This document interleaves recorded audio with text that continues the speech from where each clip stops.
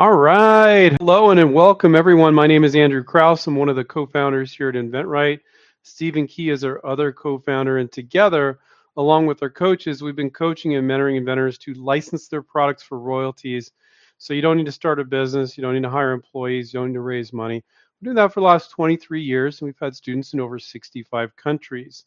So we're kind of the guys in our space, and we're very, very proud of that, and we're very proud of our community, whether it's the community on YouTube or our students that we coach and mentor and have licensed products. Put a couple links in the chat. First link is the link to our free resources page, so make sure to check that out. And the other link is a link to some products our students have licensed that you can currently buy on the market today. So if that's not motivation to go, hey, these guys did it, they licensed, I can too. So check that out. Those two links are great. Free resources link and the link to a page with some of our students' products that are currently on the market. And that's only some of them, and there's a pretty long list there. Some of the products, like if it was a medical or industrial product, there's no link to buy it on Amazon, so that's not up there. So realize that you can license industrial, commercial products, consumer products. There's all sorts of products that you can license. If a company's selling it and people or companies are buying it, it can most likely be licensed. There are exceptions, of course, but so that's pretty cool. What was I going to say here? So let's jump in. Let's do some Q&A here, and then we'll go from there. If you guys want to type in maybe where you're from, and let's do this a little different. Let's type it where you're from. You could be like a city or a state. That's fine. The other piece of information I'd like to see is how long you've been inventing, and are you actively reaching out to companies or not? So maybe where you're from, how long you've been inventing, and are you actively reaching out to companies? I'd love to see that. So let's jump in. Let's do some Q&A here. Tiger Fan is their handle, and you're welcome to type your first name, because otherwise I'm just going to read your handle. I don't really, doesn't matter either way. It's a little more personable if you know it's Bob or Sally or whoever, but either way is fine. The handles are fun. Tiger Fan said, "Hi Andrew, quick question. Is there any way to be able to eventually patent idea that was publicly disclosed on a website? Could you do a workaround or resubmit a new provisional?" So just at the top of the hour here, I'm going to say that anything I share with you today should not be considered legal advice. Please consult an attorney for legal advice. Here's just my little disclaimer. So he's publicly disclosed, or she, Tiger Fan, has publicly disclosed a product. Could you do they're pretty much answering their own question. They may have been following us for a while. They say, could you do a workaround and resubmit a new provisional? Yes, you can. So let's say so once you publicly disclose that, a product, and so some of you maybe are new, you're like, what's public disclosure? Well, you sell it at a swap meet, you put it up on a website, you put it on a public YouTube video, not a private one. You put it up in a store for sale anywhere publicly. Then that's public disclosure. So if you've made public disclosure and more than a year has passed, technically you're toast. For that particular product, let's say this is the product. For this product, with what was shown publicly, you can't get a patent on that after a year. Okay. Now, Tiger Fan is answering their own question. You come up with, let's say, a new clicking device or something else that's different. It's a pen's a lame example, but you guys get the idea. And you can still protect that new feature that you didn't publicly disclose. You absolutely can. And a lot of times, if it's a good product and you license it, it's not about what you publicly disclose or what you patented or whatever. It's about the product, and it has benefits. The company sees it and go, ooh, if our customers saw this, they'd want to buy it. So are they caring that you prior publicly disclosed and you can't get a patent on feature 1, 2, and 3, but you can on 4? Patents are just perceived protection anyway. So I would say, Tiger Fan, I would say, go ahead, go for it. Try to license it. And you could do a provisional patent on some improvement, significant or not significant, and you can still say legally patent pending, even though years ago you made a public disclosure of it. But you're right. What you publicly disclose, if it's been more than a year, You can't get a patent on that, but you can on that improvement that you haven't publicly disclosed. And that all gives you that perceived protection. You file a provisional, allows you to say patent pending for a year. So there's a lot of techniques like that that we teach that people feel disempowered because they're like, they decide in their head, well, I can't do it because of this or that. I'll give you some examples. Well, I can't be an inventor. I can't invent because I can't afford a patent. I went to a patent attorney and he said it was $12,000. I can't afford that. Well, we got a solution for everything here, guys. I mean, get a provisional patent for $60. You don't need to get a patent, nor really, again, what I share with you today is not legal advice, nor should you when you can utilize a provisional to fish off the pier for a year and see if there's interest. But a lot of people think, then people are like, well, another common one, well, I can't make a prototype. I'm like, well, I look at the product. I know a big company can make that just by looking at what you're doing, what you told me. Let's say they give me a verbal. Um, so who told you you had to make a working prototype in order to license this? Why don't you just do a virtual prototype and a sell sheet? You're not selling a patent. You're not selling a prototype. You're selling the benefit of your product. And if they're intrigued in the marketing, and that's the marketing that their customer would see, that you're going to show them, who said you needed this beautiful prototype or prototype at all? Now, if you can make a prototype easily, why not? But who told you that you had to have that? And so the people have all these misperceptions, and in InventRight, we're all about tearing down those misperceptions, removing those roadblocks so you can move forward. So for those of you joining late, there's some links in the chat. One is our free resources, so make sure to check that out. And the other one is it's our buyer's guide, a bunch of our students that we personally help license products, and you can buy their products in the marketplace. So if you need a little, shot in the arm to go, I can do this, you may have a relative, friend, or you just heard about it. People made money in real estate, okay? But you may not know somebody who's made money licensing products, but I'm giving you the link right there. Click on that buyer's guide and you'll see a bunch of our students with products on the market right now. You could literally go buy their product right now. So that's just very, very encouraging. Derek Dunbar said, hi, Andrew. My friend and I are going to be on a podcast. I plan on giving InventRight a huge shout out. I hope that's okay. Wow. Yeah, that's amazing. Thank you so much. Yeah, I would say send people to our InventRight YouTube show. You can send them to our website. There's links to the YouTube show.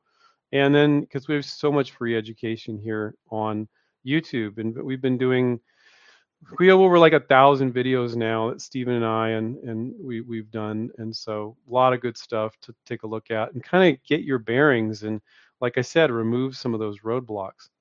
And send them to the free resources page too, or whatever. I mean, when you're on a podcast, they don't want you shamelessly promoting, but you can tell them about us as a resource for getting more information about licensing, because there's a lot of really bad information out there from patent attorneys, from Uncle Joe, from just people making incorrect assumptions like the ones I just said. Well, I have to have a patent. I have to have a prototype. No, you don't have to have either. And when we talk about these things, I'm not saying this is the case 100% of the time, but the vast majority of the time. Am I saying never make a prototype? No, didn't say that. Am I saying never get a patent? Nope, didn't say that. But what I'm saying is the vast majority of the time, you are going and should get a provisional instead of a patent. Now, I don't know what your situation is. I'm speaking in generalities. But why wouldn't you take the year the patent office gives you to license the product for $60? Well, I'll tell you why.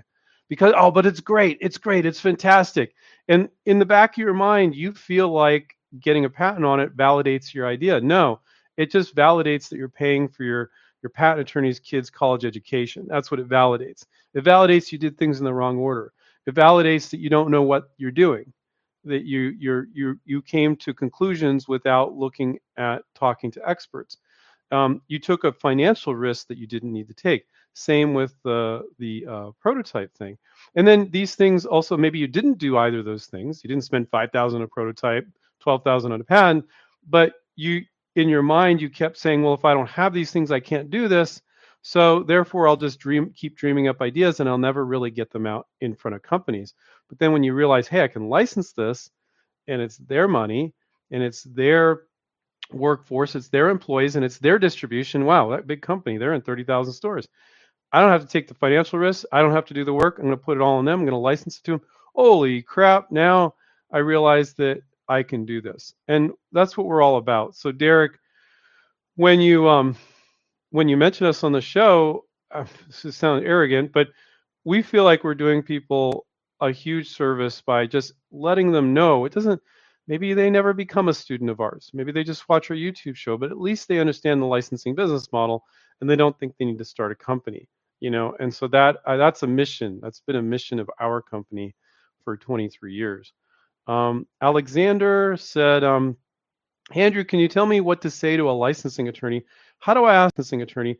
How do I ask them to only look at the legal terminology and dot the I's and cross the T's? So what we talk about here is when our negotiation coach is helping one of our students. And when we help one of our students, the student's right there. Like the negotiation coach is not talking to the company, the student is. But the coach is like, here's how to reply to this email. Here's what to say in the next phone call. The student, they feel it. They're doing it. They're in the mix.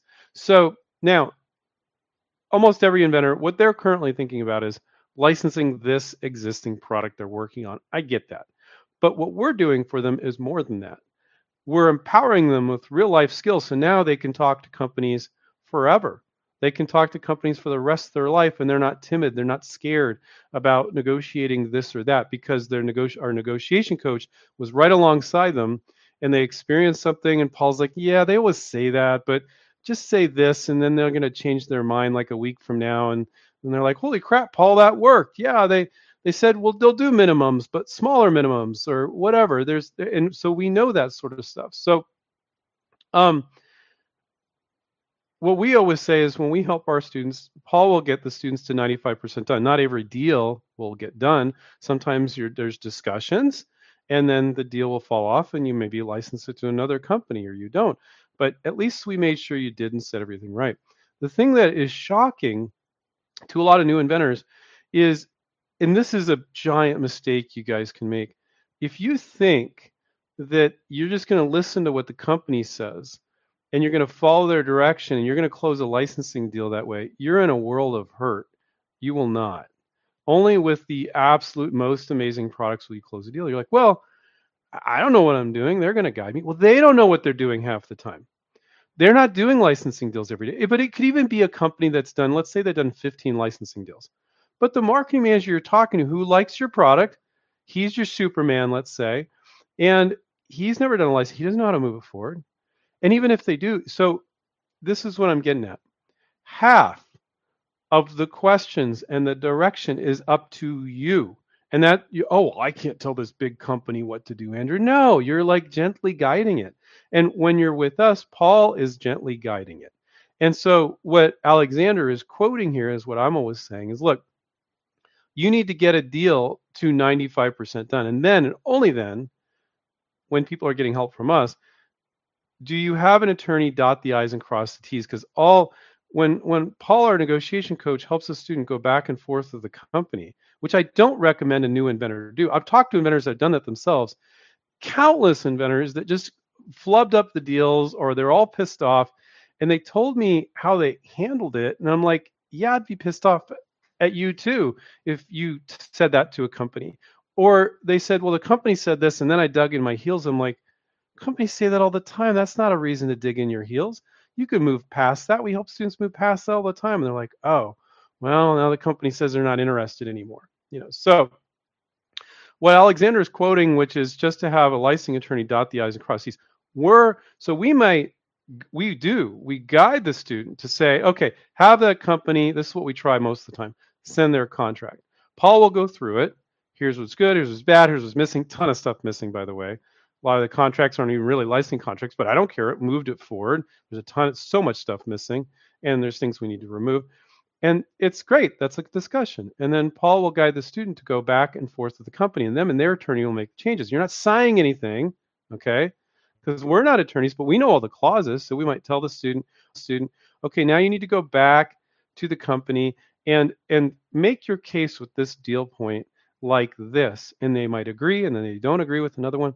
So then the inventor, they know the deal points. They know the clauses in the contract. and there's no risk because they're not signing anything. Um, but sometimes inventors think like, well, I need an attorney and they're fighting for me. You know what they're going to do? They're going to fight for you. They're going to piss the company off, them, their attorney, and your attorney will argue. And you're like, great. No, that's shit. And they'll kill the deal and they'll still send you a giant bill for way more than we charge for an entire 6 months of help, with everything, not just negotiations. And they'll kill the deal. And so to think licensing attorneys, they don't know how to talk about some of these business points.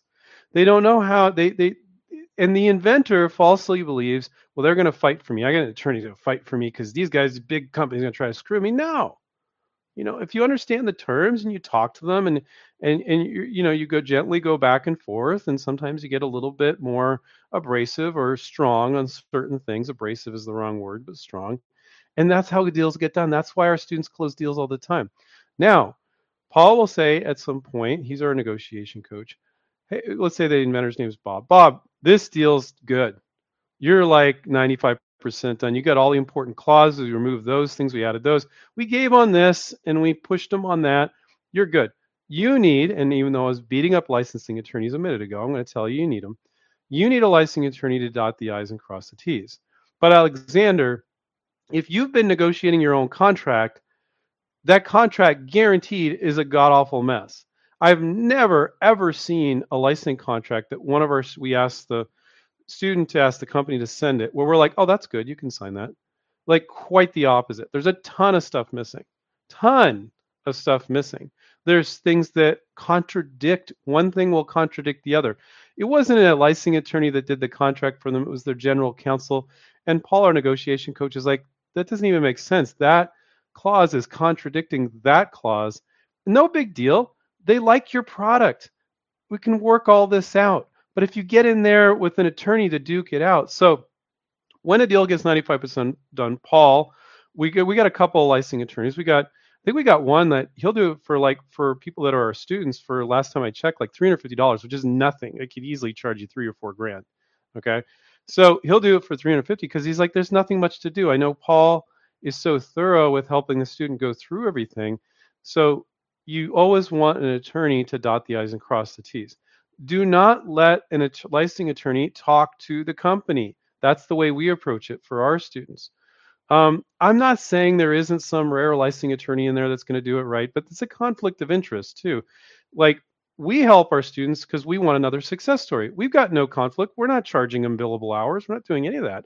They get unlimited negotiation help. So it's clean, it's clear, and we just want them to close a deal. And we're not trying to rack up billable hours by nitpicking things to death that aren't necessary or aren't important. And licensing attorneys will do that left and right. They're also, you know, a big part of negotiations is long before the contract. You need to discuss the pricing and can this be made? And there's a lot of deal flow that happens before you get to a contract. Sometimes it happens early, but then you still have to go back and do all that stuff. Licensing attorneys have no freaking clue how to do that. So do they know licensing terms and contracts? Of course they do. But do they know the deal flow of doing a licensing deal and all the business deal points and the products and understanding all that? Hell no, they don't.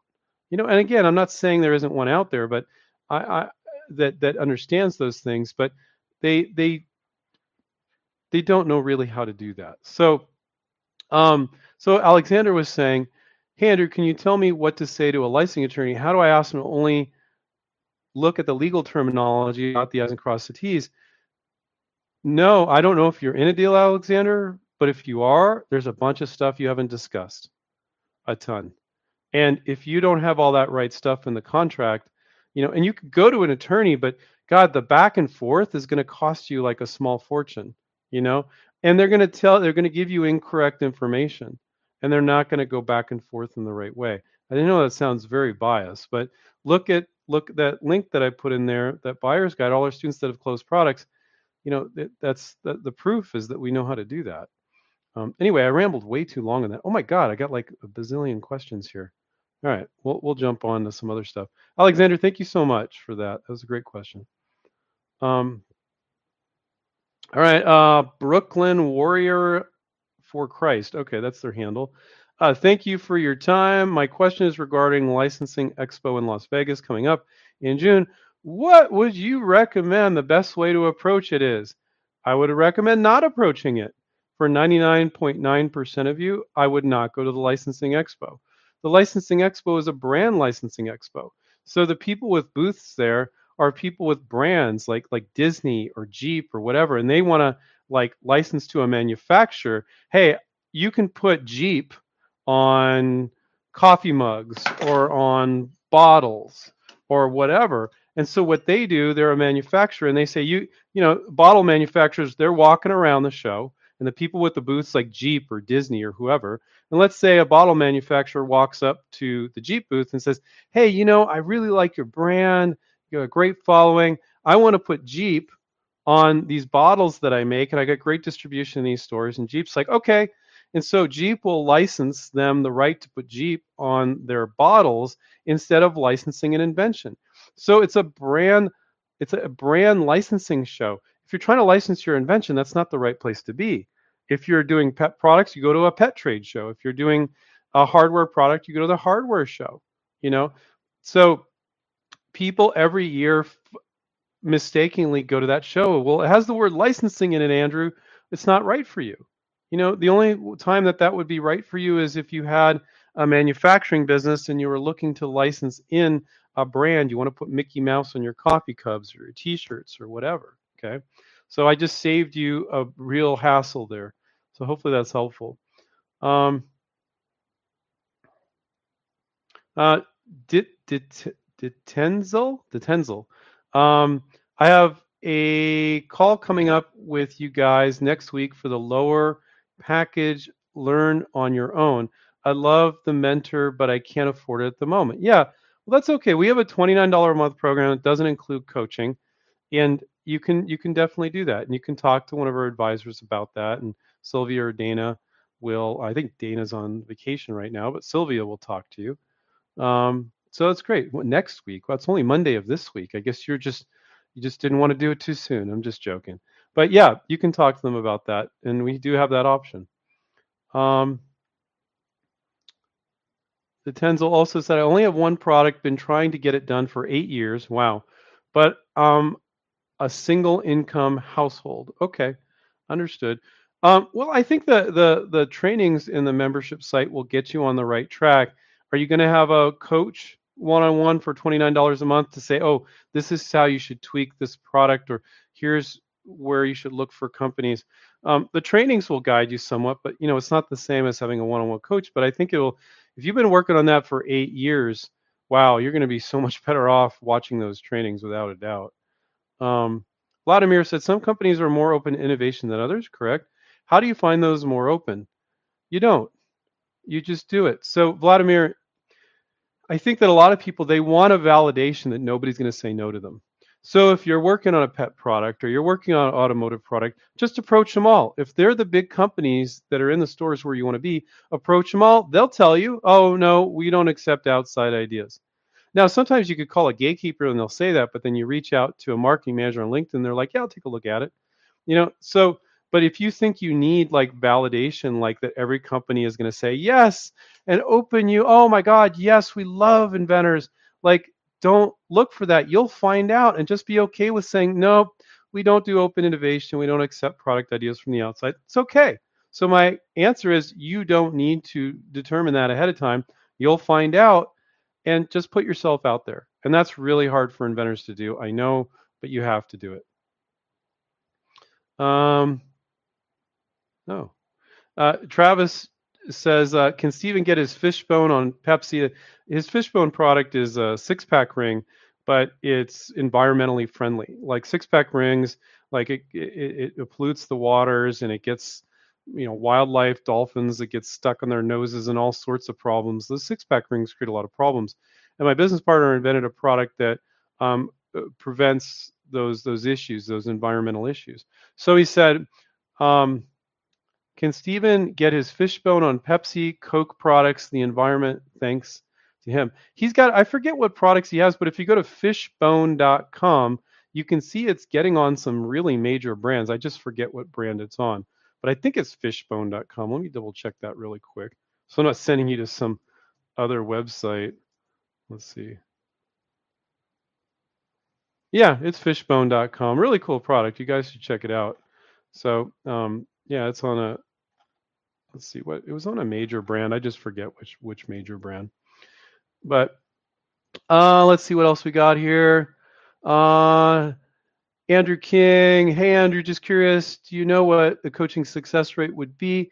As in, how many people actually get a deal? So, some people license their first product and some people license their second or third, but we have a 100% success rate in that everybody that becomes an InventRight student, they go through the process, they approach companies, they know how to license, they know how to license the rest of their life. We get students all the time that will come back years later and they let us know, hey, I got kind of busy with work and stuff, but I jumped back into it and they were able to because they had the training and they knew how to do it. It's a trade, basically. It doesn't matter if it's a 2 hour a week trade, but it's a trade that you need to learn.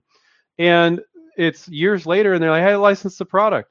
And I'm like, great, we did our job. We empowered you to learn the skills. So if you're in the mindset, nobody on the face of the planet is going to license every product they work on. That's why it's insanity to spend 12,000 on a patent and 5,000 on a prototype. But I'm so certain this is it. This is it. That's just stupid. It's just not smart to take that financial risk to spend tons of money on patents and prototypes when you can go fishing and see if there's interest. And so, Andrew, our whole approach is good name, by the way, is that if you can't license something, you spent $60 on a provisional, a few bucks on a sell sheet, maybe a virtual prototype instead, and you'll always have the financial bandwidth to work on more products. But I think some inventors, not many, but I think talk to some people, and they're like, I want to know this will work. And I'm like, I can't guarantee that.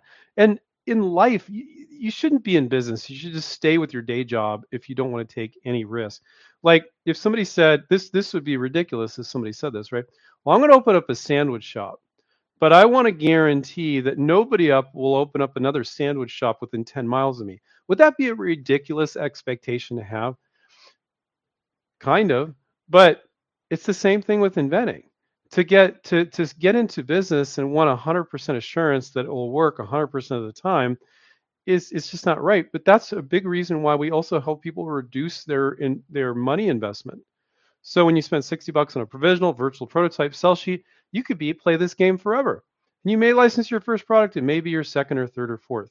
But it also depends on how good your ideas are. I mean, of course that's a factor. Okay.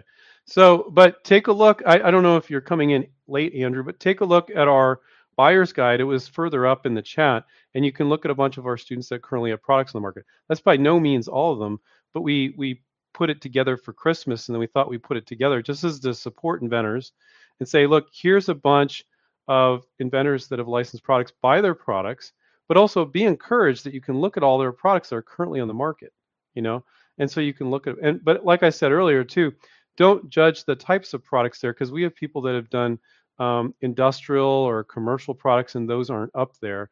Like we had a gentleman that licensed a CPAP machine, a really big deal. It was a CPAP device for breathing at night for people who have a hard time breathing at night. And that's not up there because it's like you're not going to go and buy that.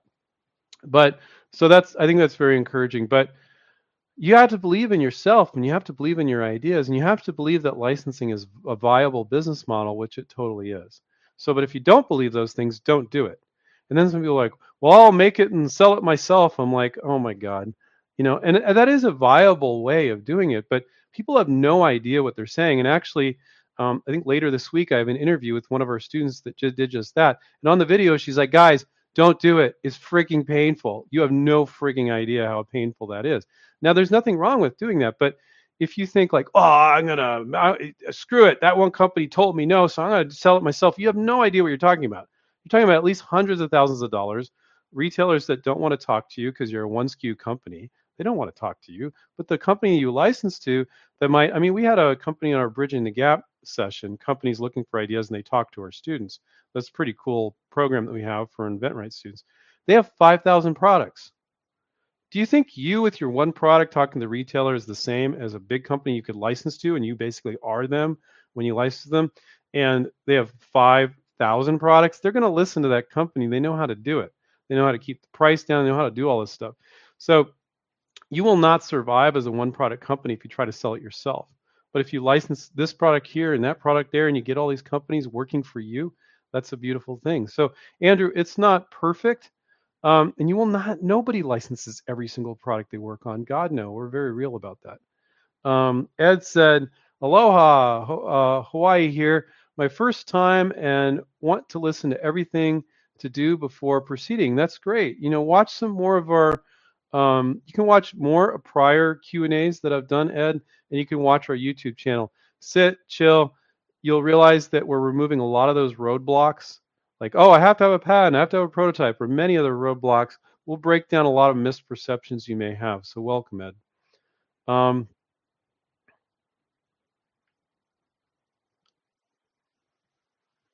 Oh, cool. Alexander said, who questions earlier, he's from Tennessee. He recently started the License This course. That's our $29 a month course that doesn't include coaching, but great includes our trainings.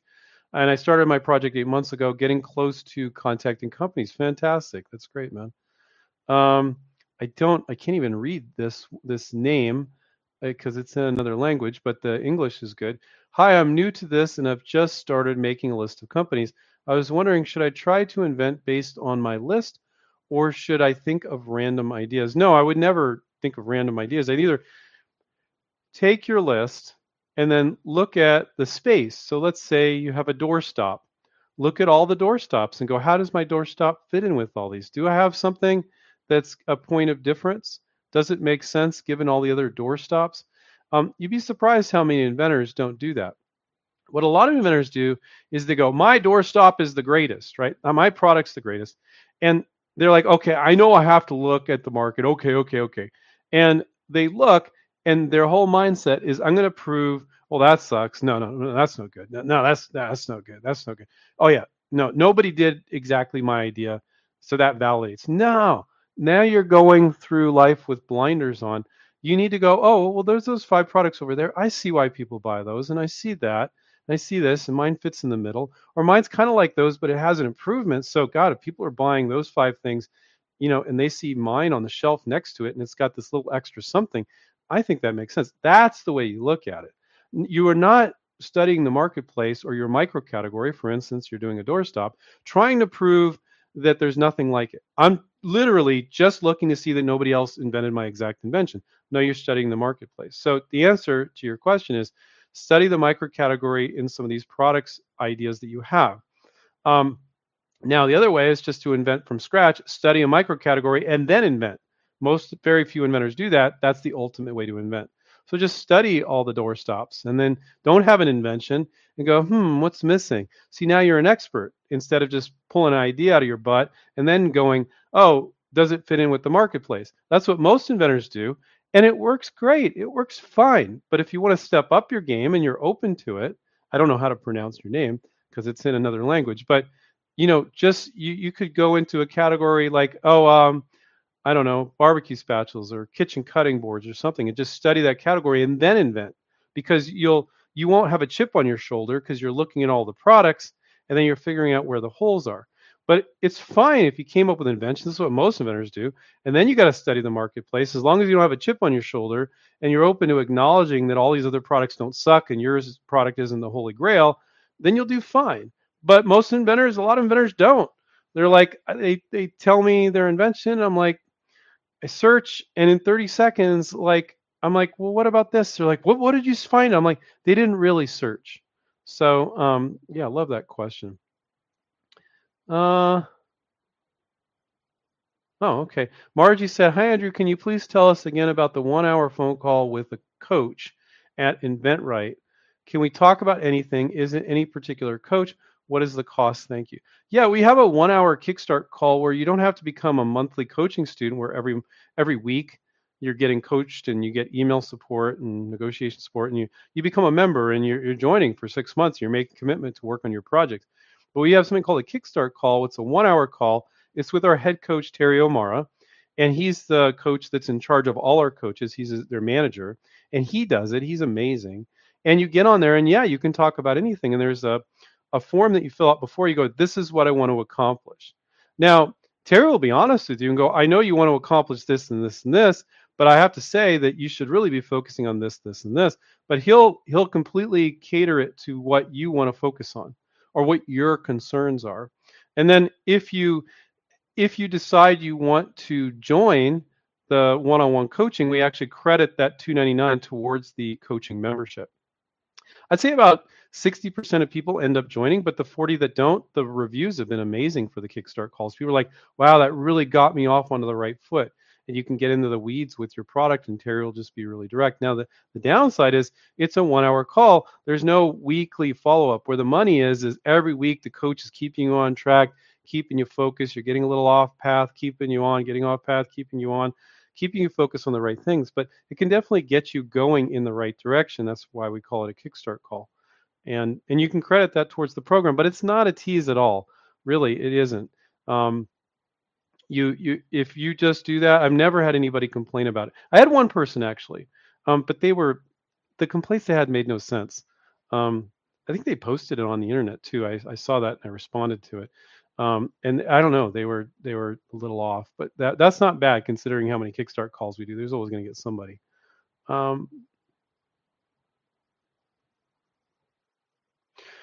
Dead Cell said, "Do most investors want you to have a team to invest?"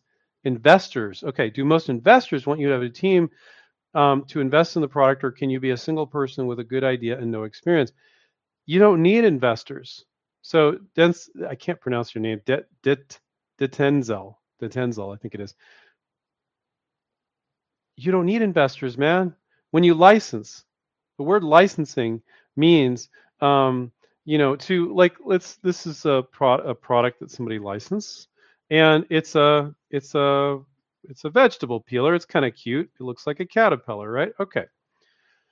You're going to license that to a kitchen company, right? Maybe they have 500, 2,000, 3,000 products. It's another product in their product line. When you license it to them, they're going to invest their money. You don't need an investor. Here's the thing. It's so much better than investor. People are watching too much of that stupid show Shark Tank, and they think they need an investor. They need the money.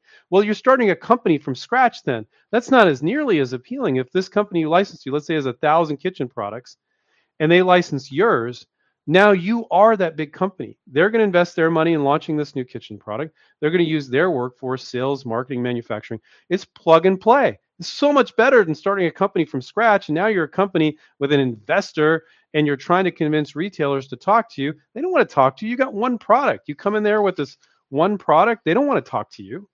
They're not going to deliver on time. They're not going to have good pricing because they're not that big. So you don't need an investor. The investor is the manufacturer that you license to. So hopefully there's new people. So it's always great that you guys learn this.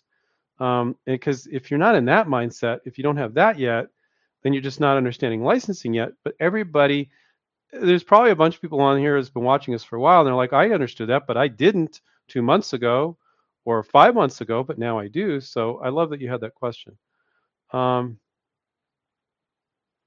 So let's see. We had the licensing expo. Let's see if I can move on to some other people. Yeah, no, Neroli said, you need money to make money, and I have loads of ideas, but no money. No, you don't. If you have the money for a $60 provisional patent, a few bucks for a sell sheet and a virtual prototype, you have the money to license a product. You don't need money to make money. The big company has the money. They have the employees. They have the distribution. So that's not true. You don't need money to make money with licensing. That's what's beautiful about licensing. All right. My 2 cents is sending someone an idea on Twitter considered public disclosure. If the public can see it, it's public disclosure. If you privately email it to somebody, that marketing manager at a company, that's not public disclosure. But if you publicly post it on Twitter, now if you send a direct message to somebody on Twitter where it's private, just like an email, no, that wouldn't be considered public disclosure. But again, everything I share with you today shouldn't be considered legal advice. Please consult an attorney if you're looking for legal advice. Let's see. Lean Mins. Again, these are people's handles. Good evening, Andrew. I'm working on a provisional patent application for a mobile app I'm creating. Can I take a pic of the sketch of the prototype? Is it even needed since this is a digital concept? got to jump down there. Um, Mobile apps are, if you have a background in software, great. But if you don't, I'd move on to another product. Licensing a mobile app, if you're trying to license it, is very difficult. The software geeks look at you and they go, "Oh, that's going to take 6 guys in a room a year to program." And you're like, "But it's easy. You just do this." And they're like, "You don't understand the back end." But if you have a software background, you can talk intelligently about the database using this or that. And this applies to software, but does not apply to other things. Like if you had a new water bottle and you got a new spout, you don't need to know. Although you just go, this is the way I designed it. But with an app, what you're saying is you should do this, but there's tons of programming involved in it. And the software geeks don't like that. You know, they don't like people with ideas because everybody and their grandmother has a tablet or a phone, including grandma. Grandma has and grandpa has tablets, but they barely know how to use a computer, but they can use a tablet, right? Or whatever. And there's apps everywhere. And everybody and their grandmother has an idea to go continue on that joke for an app, but it requires a lot of development. So I really don't advise inventors to work on apps unless you have a background in software. Then there's no difference. You're going to have a list of potential licensees. You're going to reach out to them. You can venture it, but that can be really difficult too. Make sure to get a mentor if you're going to venture an app, because that's very, very difficult. You're lost in a sea of other apps. Um, and it's just a very difficult thing to do. I talked to a gentleman, he was an executive at Clorox. He was a gentleman that spoke to my inventors group decades ago. And he was a former executive at Clorox. And he created, this is all public, so he wouldn't mind me talking about it. It's out there. He created an app that will help you track your speed when you're driving. So you could use it in court. You put it on your phone and you could use it in court to prove that you're not speeding. Okay, kind of an interesting idea. Kind of cool, right? But he started working with some programmers in India. It was 2.5 years into it, and he still didn't have anything. And then he said, "Screw it," and he hired people that were way more expensive in the U.S. Cost him a small fortune, and he finally got it done. I haven't followed up with him to see how he did with it, but he said it was just brutal. It was just brutal. And so just realize what you're getting yourself into, and it's really hard to license. If you have a software background, you can speak their language and stuff, great. But otherwise, I generally don't recommend it. It's very, very tough. James said, I'm venturing my products and I'm so excited about showing them to the market. I'm debuting on social media ads first. That's great, James. I mean, if you want to sell your product yourself and you enjoy it, fantastic. But here's a few things you need to realize. In order to do it on any series, yeah, you can sell on Etsy. You can throw a few ads up on Facebook. You could put on Amazon, be lost in a sea of other products. But if you're going to do this seriously and venture a product in a serious way, you're looking at least 50 to 70-hour work weeks. You're looking usually at least hundreds of thousands of dollars. I'm not saying you can't make 10 or 50 or even 500 and sell it, but I talk to endless numbers of inventors that have, you know, 5,000 units sitting in their garage, and they're like, "What did I get myself into?" Or they start spending money and they run out, and they didn't think ahead of time. So my best advice for anybody that wants to venture, get close to somebody, not some huckster or shyster that's try to take you for a bunch of money, because there's a bunch of those. Oh, we'll help you, and then you spend 20,000, you blew it, and then they just kind of throw you aside and they go, "Oh, you don't have any more money, we're kind of done with you." And there's a ton of people out there that will claim to help you with venturing your product. Realize it will take way more money than you thought. It'll take way more time than you thought, and it is freaking brutal. Now, when you're licensing, you're putting all that money and time and effort, risk off onto the company. You need to make the effort to close that deal, but then it's all on them. But, Stephen and I at InventRight, we've talked to plenty of inventors that have been as successful with venturing their product. I've talked to many that are like, when I add it up, Andrew, I'm earning like minimum wage. Or I talked to a guy in Florida, he was in it for $1 million. Or I talked to people that are in it for a couple $100,000. Realize if you have a full-time job, you really can't do it. You're really going to need to quit your day job to do it and do it right. Otherwise, it's really half-assed, and you might be doing it. I talked to so many inventors where this is the case. They've been doing it for 3, 4, 5 years, and they're not making much of any money. And because it requires 50, 60, 70-hour weeks and hundreds of thousands of dollars to launch a product, at the very least. And I'm not saying you can't hack it or whatever, but it's such a slow road. The problem is you're giving all your competitors plenty of time to knock you off. When you license to a really big company and they blow it out there in a big way, really fast and really strong, that is a better form of protection than any patent because they'll just crush the competition with their distribution and their pricing. And but if you do it and then people knock you off, you don't have anybody to go to bat for you. That big company will crush them, not usually with patents, but their distribution and their pricing that you can't get. So, but James, plenty of people have been successful. Of course, there's people that have ventured products, so we wish you all the best. But just realize you're in it for at least 2 years, and it's going to be a very tough road. Very few people just jump right into it. They're hugely successful, you know. But as long as you have that, this is my advice. If any of you want to start a business and launch your product yourself, being excited about your product is not nearly enough. You need to be excited about running the business, excited about having employees, excited about doing all the crap you need to do when you're running a business. If you're excited about running a business, that is more important than the product. Just being excited about the product isn't nearly enough because you're going to get in the weeds, you're going to get in all this stuff. And if you're not excited about doing that stuff, or just maybe you're not excited, you're like, I got to do it. Okay, I'll do it. But if you're resistive to it and you're like, oh, I'm realizing this is more because there's so many crappy products in the market, isn't there? That's probably why you guys are inventors. There's so many products that are half-assed, but guess what? There were strong, hardworking people behind them that pushed those half-assed products or just so-so products. They're not innovative. And because they did all the work to venture it, they were able to get the product to market. So having an innovative product and loving your product is not enough. You need to be willing to do all that work. Now, with licensing, you don't have to. You do the work of closing a deal with one company, then it's all on them. So, James, we wish you much success there. I'm not saying these things to discourage you. I'm actually saying them kind of to encourage you, to make you real. So you're like, oh, Andrew says it's brutal, and we don't coach people on venturing, but there are people that do. But be wary. Find somebody that could be your mentor that has no ulterior motives, not trying to oh yeah, I could do consulting with you and charge you $30,000 to help you venture this and do this, or place ads and then mark it up, or all sorts of crap they do. There's a lot of vendors that will claim to help people that are venturing that are sleazy, that are misleading, so be very wary.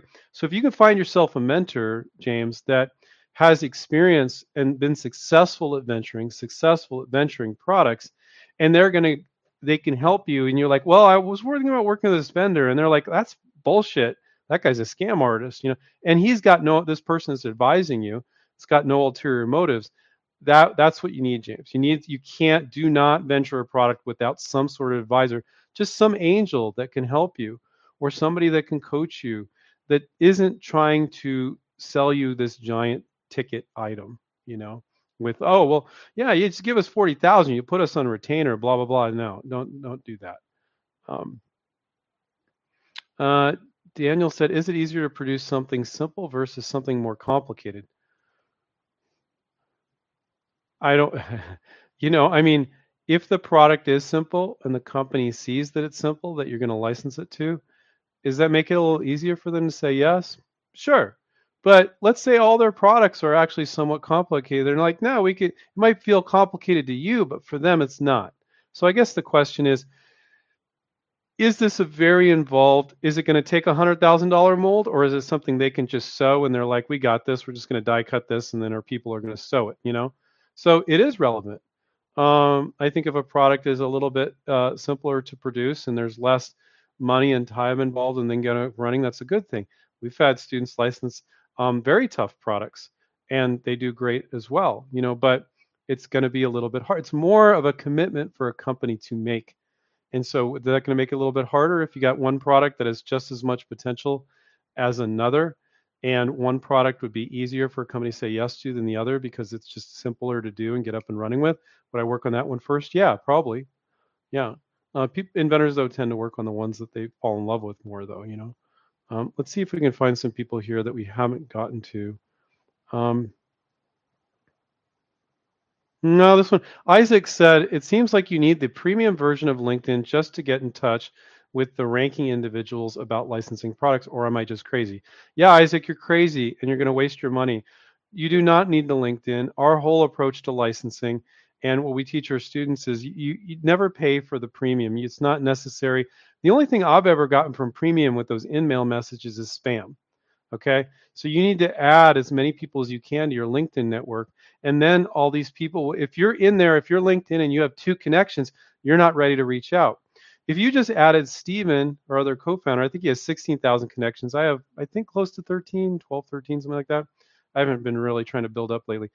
Instantly, those 28,000 people, that's just 2 people, add Steven and myself. Those 20, and all of you guys can do that too. Those 28,000 people that are in our network are now your second degree connection. And you can reach out to them and ask them to be part of your network. They may or may not say yes. So people don't understand. People are like really picky and choosy who they add to their network. You should add a lot of people to your network, and you really should get like 100, 200 people in your network first and add those people. First before before you start reaching out, and then you won't feel like you need LinkedIn Premium. I mean, that's what we teach. No, it's a waste of money. It might be an isolated incident, but that's not what we teach our students, and they reach people all the time. Let's see.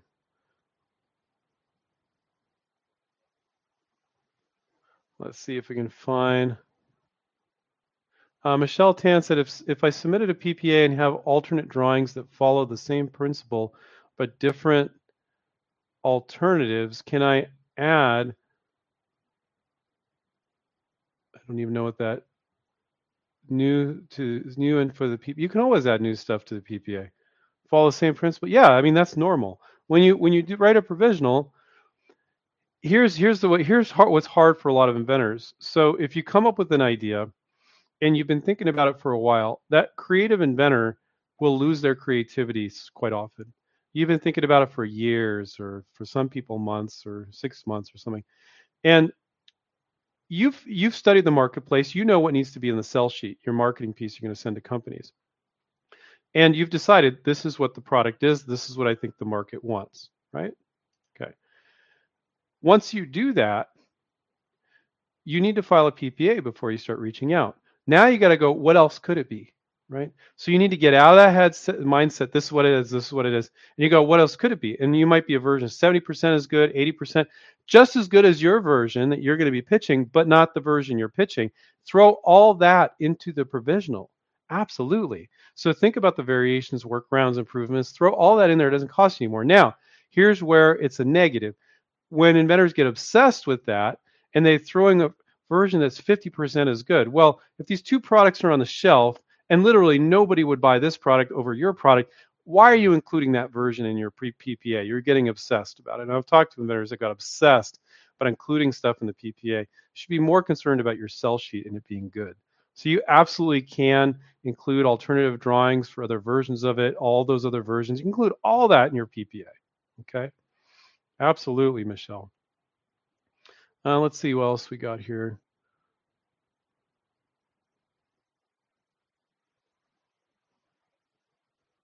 This is awfully general, but a good question. David said, hi, Andrew. Can you talk about what a good inventor sounds like on a call with a potential licensee and some mistakes rookies make?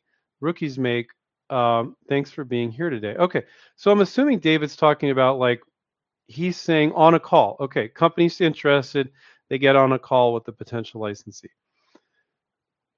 The mistakes that rookies make is not to ask questions and not to guide the conversation. If you think a company is going to guide you towards doing a licensing deal, if you file a PPA, you make a sell sheet, you make your list of companies, and then you get interest, and they show interest, and you get on a call with them, which is what you want to do. You don't want to go back and forth via email endlessly, and you just sit there and just answer their questions. You're going to close very few licensing deals. A ton of licensing deals that you could have closed, you're going to muck up. Okay, so my biggest piece of advice, which I gave earlier in the hour, is you have to ask them questions and guide the conversation. You're not controlling it.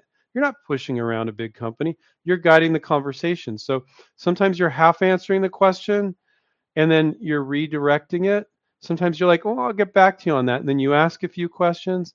So you need to be at least 50% responsible for guiding it. So the biggest mistake inventors make is to go, well, I'll just answer their questions. I'll give you one example. Company's like, well, do you have a prototype? And the inventor's like, oh, Yeah, no, I don't, but I can make one. I can make one. And then I talk to the inventor, and I'm like, why did you say that? Well, first of all, we would guide people ahead of time not to know that. But why did you say that? Oh, they wanted a prototype. Ask them why they want a prototype. And most of the time, when you ask them why they want a prototype, they're like, well, I don't know about this and that. And you're like, oh, well, this is how it could be done. The hinge would go over here. And they're like, oh, okay, that's enough information for us to give our contract manufacturer in China to get a quote because they just want enough information to get a quote. But they were before asking you for a prototype. And if you didn't know what you're doing, you'd be like, oh, okay, I'll do that. And you go out and spend 3,000 on a prototype when you could have just said, what are your concerns? What are your questions about it? And they're like, well, this and this, and you answer it, or you don't answer it. You go, let me think on that. I'll get back to you on that. And then you answer it, and they're like, oh, we have enough info. So you could have spent thousands on a prototype and it would have been a giant waste. Okay. That's just one example. So there's so many that, when you have our negotiation coach guiding you through that. And then, we get people all the time like, oh, Andrew, I'm really interested in the program, but, I'm going to sign up when I get into a deal and I'll just use your negotiation coach. And I'm like, you can do that, but I have to tell you, people talk to Stephen and myself and Dana and Sylvia all the time. And they go, well, I'll call you guys when I get interest. And guess what? We almost never hear back from them because they're not doing the right things to get interest. Their sell sheet sucks. It's the wrong companies. They're not communicating the right way. They're doing so many things wrong. Oh my God, that's why they didn't get into a deal. You have to do the right things to get into a deal. And those early conversations before the contract, that deal flow is absolutely critical. And then people get discouraged. They're not reaching out enough times in enough different ways. Um, so David, there's a few things for you. I think that was pretty good. Let's see if we can get a new one here from somebody we haven't gotten to. Oh,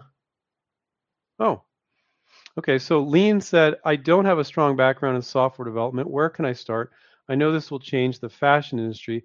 Do I need developers or retailers or just try to build this myself? I can't say, Lean. I don't know your product. So I don't really want to strongly guide you. That's the one thing about this kind of forum. I don't want to give you strong advice one direction or another. When people ask questions, we're kind of giving general advice, but we don't have all the details. That's something, maybe a Kickstart call would be good for you. But if you're working on a software product and you don't have a software background, that's going to be hard. If you're licensing to a software company, they don't really like that. But you said it's going to change the fashion industry, and then you're probably also trying to change the way people do business. So you got a piece of software and you want to change the fashion industry. I don't know what your product is. Don't disclose it here, of course, but if you're also on top of that trying to change the way people do business, that's going to be really hard. So not only do you need a company to do it, but they need to believe that those benefits can change that industry, and now they're going to change the industry. And if they don't have distribution to sell software to specifically the fashion industry, I can just see it being difficult. But I don't have all the details, so I can't say for sure.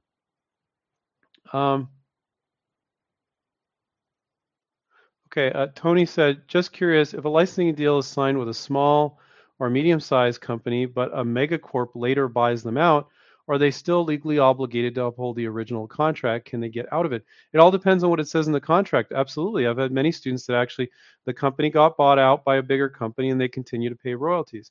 I've seen a few instances where this is really odd and very specific, but the company did a deal, but with the inventor did a deal with the company, and then before the product was launched, and this is very specific and unusual, before the product was launched, the company got bought out, and the new company's like, no, we're not launching any new products, and then they cut it. I've seen that. But yeah, there are clauses in the licensing contract that stipulate, Tony, what will happen if they get bought out, and it should just be, for the most part, being paid the same royalty, and that's very doable, and that's a great thing to happen. Usually, that's a great thing to happen. Let's see. Vet said, hello, I have a provisional patent and also have inventory. What program should I sign up with InventRight to help me try to license my invention? I would rather try to get a licensing deal. Yeah, I mean, you have 500,000 units, do you have 500 units, what have you? You say you have inventory, but you didn't say you've been venturing. So sometimes people come up with us and they're like, they've been selling the product and they're struggling, and they're like, but I want to license it, And I've had people that were actually very successful with venturing it, and they're like, Andrew, I'm drowning. I want to license it. I'm like, great, you got all that success. Let's just show them that.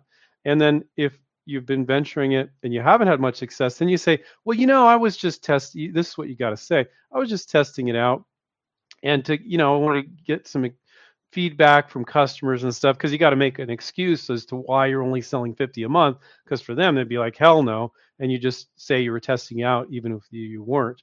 But I got these testimonials, people like your product. Now you got to make excuses why it's not being successful, but that's fine too. So but I think vet hasn't been trying to venture it, has inventory, has a provisional. If she'd been venturing it for a while, she probably would have upgraded that provisional to utility. When you're venturing it, you have to do that, right? But yeah, we can help you. I mean, most people sign up with our premium one-on-one coaching program. So just go to the contact us page, vet, on inventright.com, and book a call with Sylvia or Dane, and they'll talk to you about our programs. And there's never any pressure, so don't worry about that. They're not going to call you back. Hey, don't you want to be rich, vet? How come you haven't signed up yet? We don't do any of that. So never be hesitant, and really just ask a lot of very direct questions. That's always good. Let's see. Okay, we're a little over, but I'm going to do this. DOC said, if the idea is not patentable, do you still proceed with a provisional, or what would the correct way to be to protect the idea? So first of all, you can file a provisional on something that you know or don't think would ever get a patent. Anybody can file a provisional patent for $60 and legally say patent pending on your marketing materials, and it provides that perceived protection. Maybe it's weak, protection. Maybe it's pretty much, and it's like, well, like that's probably not patentable at all, but you didn't know that as an inventor. You don't know that for sure. You can legally file a provisional patent. Nobody's evaluating it, and say patent pending. And a lot of times companies don't care about patents. So I get students all the time. They file a provisional. Companies like, we don't care. We'll pay you royalties. You can file a patent if you want, but we don't care. And other times they're like, oh yeah, it's important. We kind of want the window dressing. And other times, like a medical device company, they're like, oh no, we got to file a patent. You know, so yeah, I really wouldn't be concerned about it, providing it has a value. It has a point of difference. It has a sales value to when their customers would see it, they would want to buy it. So if that's the most important, Doc, not that it's patentable or not. Yeah, definitely. Let's see. Irony is talking about invention promotion companies. I can't talk about them, but if you guys are, I would always go to inventorfraud.com, and you can learn more about. That's not our website, about how these invention promotion companies work.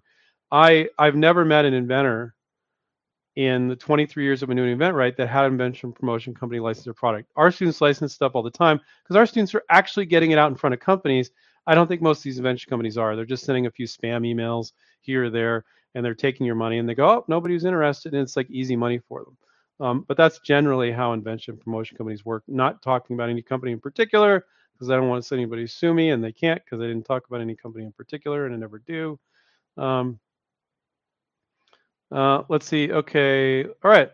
So guys, I got to get going. I'm about 4 minutes over. So make sure to check out inventright.com. If you page up in the chat, you can get those free resources.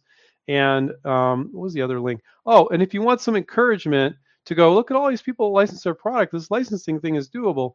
Look at our buyer's guide, which is our students that have licensed products. That'll be very encouraging. All right. So remind you guys, take care, keep inventing, and we will catch up with you guys next time. See ya. Bye.